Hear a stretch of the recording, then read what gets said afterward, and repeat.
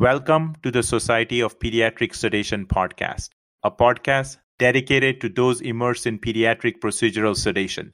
My name is Pradeep Kamath, and I'm an associate professor at Emory University School of Medicine and a pediatric critical care physician at Children's Healthcare of Atlanta. Hello, my name is Amber Rogers, and I'm an assistant professor of pediatrics and anesthesia at Baylor College of Medicine and a pediatric sedation physician at Texas Children's Hospital, where I'm also the co-chair of the TCH Sedation Oversight Committee. Today's sedation podcast is dedicated to fasting before procedural sedation. We are delighted to be joined by Dr. Mala Bhatt, Associate Professor of Pediatrics at the University of Ottawa. She is the Research Director for the Division of Emergency Medicine and a Pediatric Emergency Medicine Physician at the Children's Hospital of Eastern Ontario. Dr. Bhatt is a member of the Society for Pediatric Sedation. Her primary research interest is in the safety of emergency department procedural sedation. She has published multiple articles in peer-reviewed journals on sedation-related topics, including on fasting before procedural sedation, a topic we are interested in discussing today. Let's start with our patient case scenarios.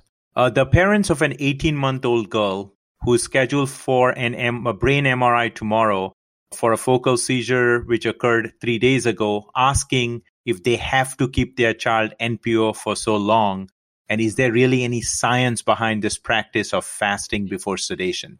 Also, we want to discuss the case of a 7-year-old boy who was brought to the emergency department after an hour when he fell off his bike, resulting in a right forearm fracture. The patient's forearm fracture requires reduction and casting under procedural sedation. The patient just ate a peanut butter sandwich about an hour before the fall. So in today's SPS Sedation podcast, we will be discussing on how previous fasting guidelines came about and what is changing about that. Dr. Bhatt, welcome to this SPS Sedation podcast. We're really happy you're here. What do you think of the above two case scenarios with respect to the history of fasting guidelines that we've followed for so long?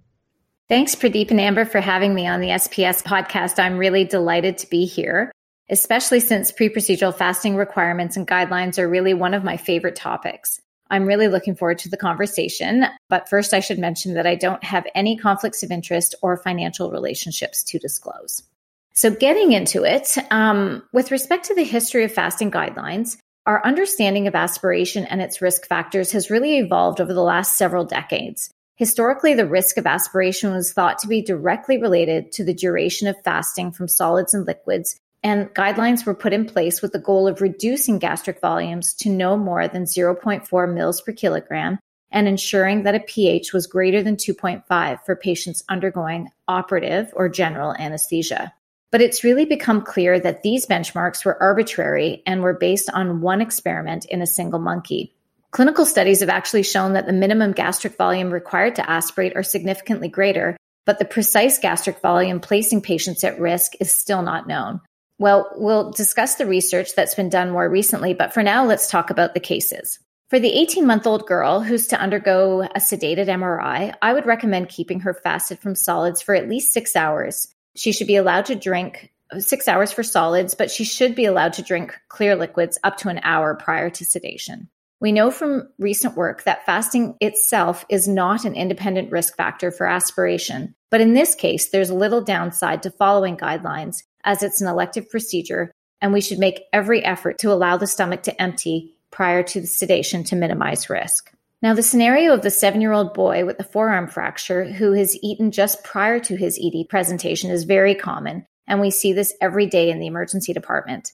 Patients undergoing sedation in the ED are thought to have a different baseline risk compared to other sedation settings outside of the operating room, where patients are virtually all healthy. They undergo very short, painful procedures, and ketamine monotherapy is the most commonly used medication in the ED setting. In repeated studies in the emergency department, no association has been found between fasting status from solids or liquids and patient outcomes. So based on this body of evidence, the American College of Emergency Physicians does not recommend delaying sedations based solely on fasting times. So in this case, we would sedate the 7-year-old boy as soon as the sedation and procedure teams were ready. So Mala, what is the risk for aspiration during procedural sedation? Well, we still don't know the exact incidence of aspiration, but a recent comprehensive review of literature from 1985 to 2016 by Steve Green and colleagues identified 32 published cases of aspiration in children. 7 of these kids underwent endoscopy, and none of the children were deemed low risk as they had ASA classifications of 3 or higher. What's important to note, though, that even when aspiration does occur, the children do well. There have never been any deaths in children from aspiration during sedation. Mala, we've talked a lot about different kinds of NPO and specifically related to clear liquids. What is the aspiration risk for children prior to sedation or anesthesia when drinking clear liquids? Well, again, we don't know the precise fasting durations that render a stomach empty because the recommended intervals are really based on gastric physiology and expert opinion.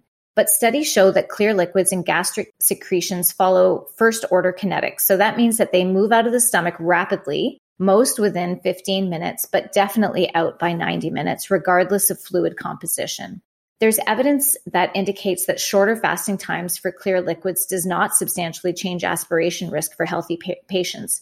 So anesthesia societies from Great Britain, France, New Zealand, and Australia have all recommended that there should be no restrictions for clear liquids up to an hour prior to elective general anesthesia.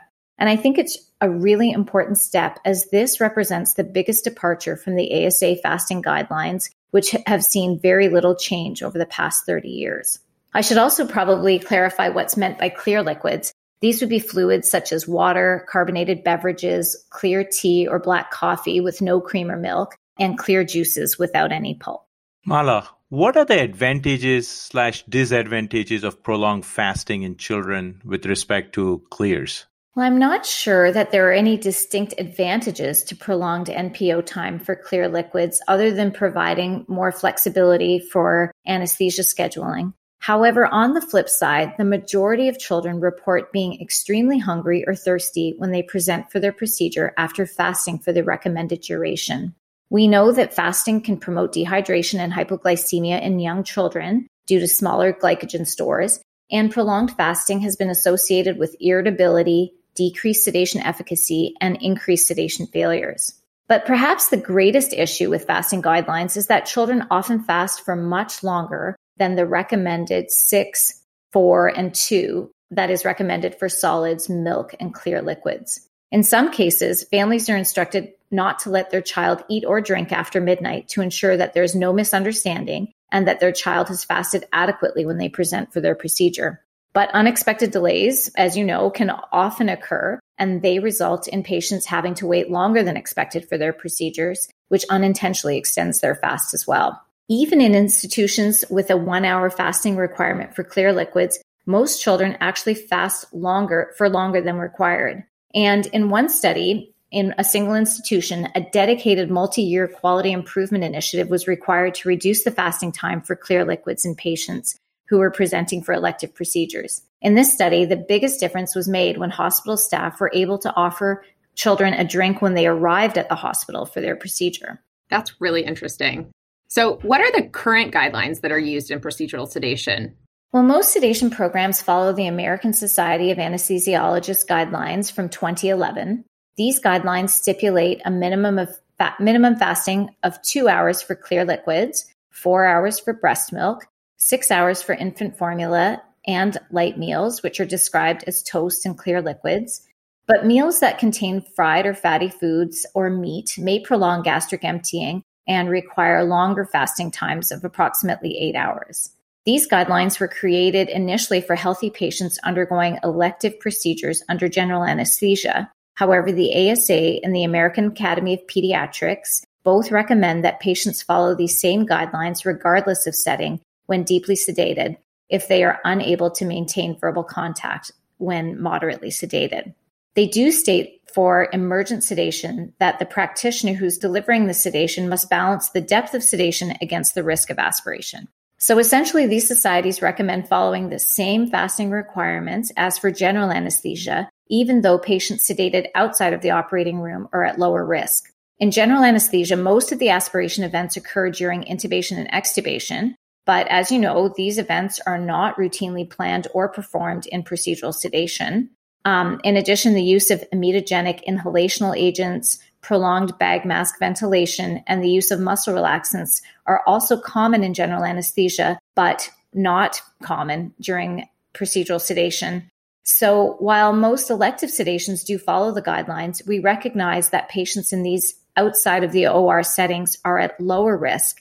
And I think that we should have a less dogmatic approach to the guidelines if there are small violations to the recommended fasting durations. Mala, you published a large study in JAMA Pediatrics in 2018 examining the association between pre-procedural fasting duration and the incidence of sedation-related adverse outcomes during emergency department sedation of children. Can you shed some light on some of the important findings in that study? Sure. So we enrolled just over 6,000 kids from 6 different Canadian pediatric emergency departments. And we looked to see whether there was an association between the duration a patient had fasted prior to their procedure and any sedation-related adverse event. We specifically looked at the occurrence of aspiration, vomiting, and serious adverse events. In our cohort, almost half of the patients, 48% of them, did not meet MPO guidelines for solids, and 5% didn't meet guidelines for liquids. But despite this, we didn't have any cases of aspiration in our patients. This is really in keeping with the prior ED literature because there have never been any cases of aspiration reported with parenteral procedural sedation in the emergency department setting. We also did an adjusted analysis and found that the odds of experiencing a sedation-related adverse event was not in any way associated with fasting duration.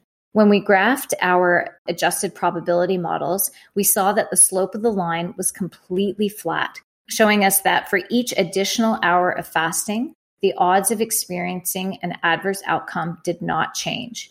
And again, our findings are similar to previous ED studies, which showed that delaying sedation to meet fasting guidelines in the emergency department did not change patient outcomes. So we really like the ACEP guidelines. We feel like they're based on the best available ED evidence, and they direct us not to delay sedation based solely on fasting time.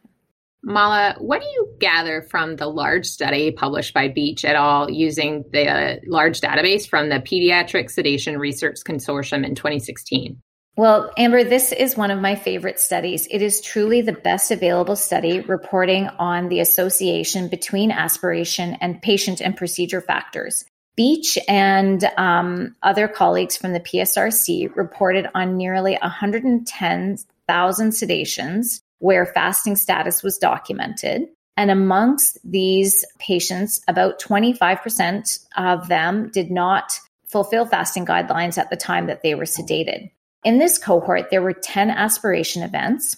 All 10 of these patients had a significant underlying diagnosis, and almost half of them were sedated for radiologic procedures. And most notably, 8 of 10 of these patients were compliant with fasting guidelines. So the PSRC investigators concluded that the incidence of aspiration was similar whether children had fasted or not, and that fasting status was not an independent risk factor for aspiration. I think also from this study, what we learned is the best estimate that we have of the incidence of aspiration for children who are sedated outside of the operating room, and it's approximately 0.7 per 10,000 sedations.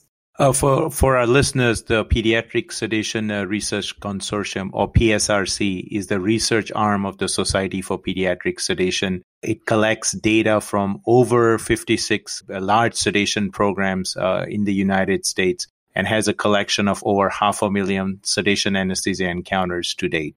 So Mala, my next question is, are there certain patients or conditions for which you would recommend rigid fasting strategies?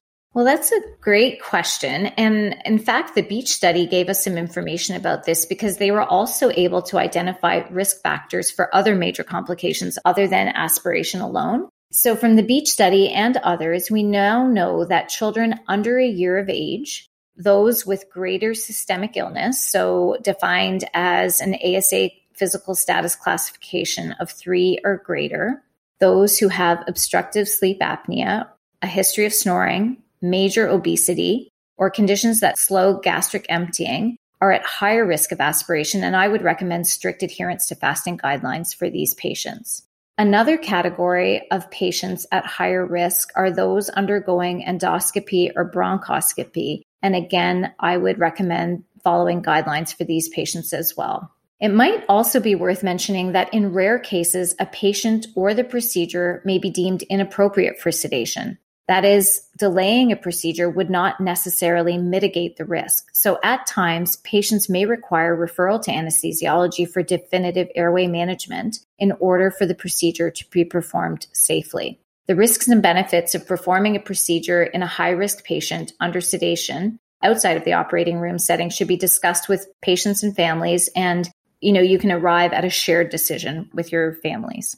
Mala, with so many of the recent fasting and procedural sedation and anesthesia publications reporting that fasting is not a risk factor for aspiration, how will that change our practice going forward?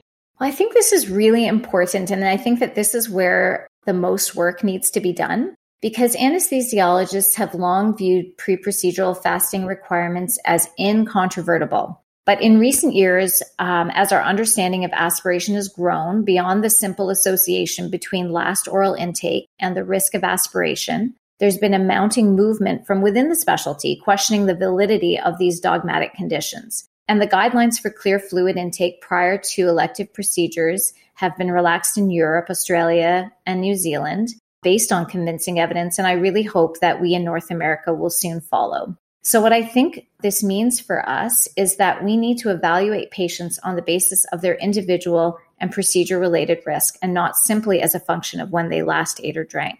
The ICAPS, or the International Committee for the Advancement of Procedural Sedation, has actually done exactly this. They have created the first recommendations for fasting specific to procedural sedation based on a review of all of the available evidence and expert consensus. And what they provide are recommendations that are more nuanced and provide a graded fasting requirements for liquids and solids based on patient aspiration risk.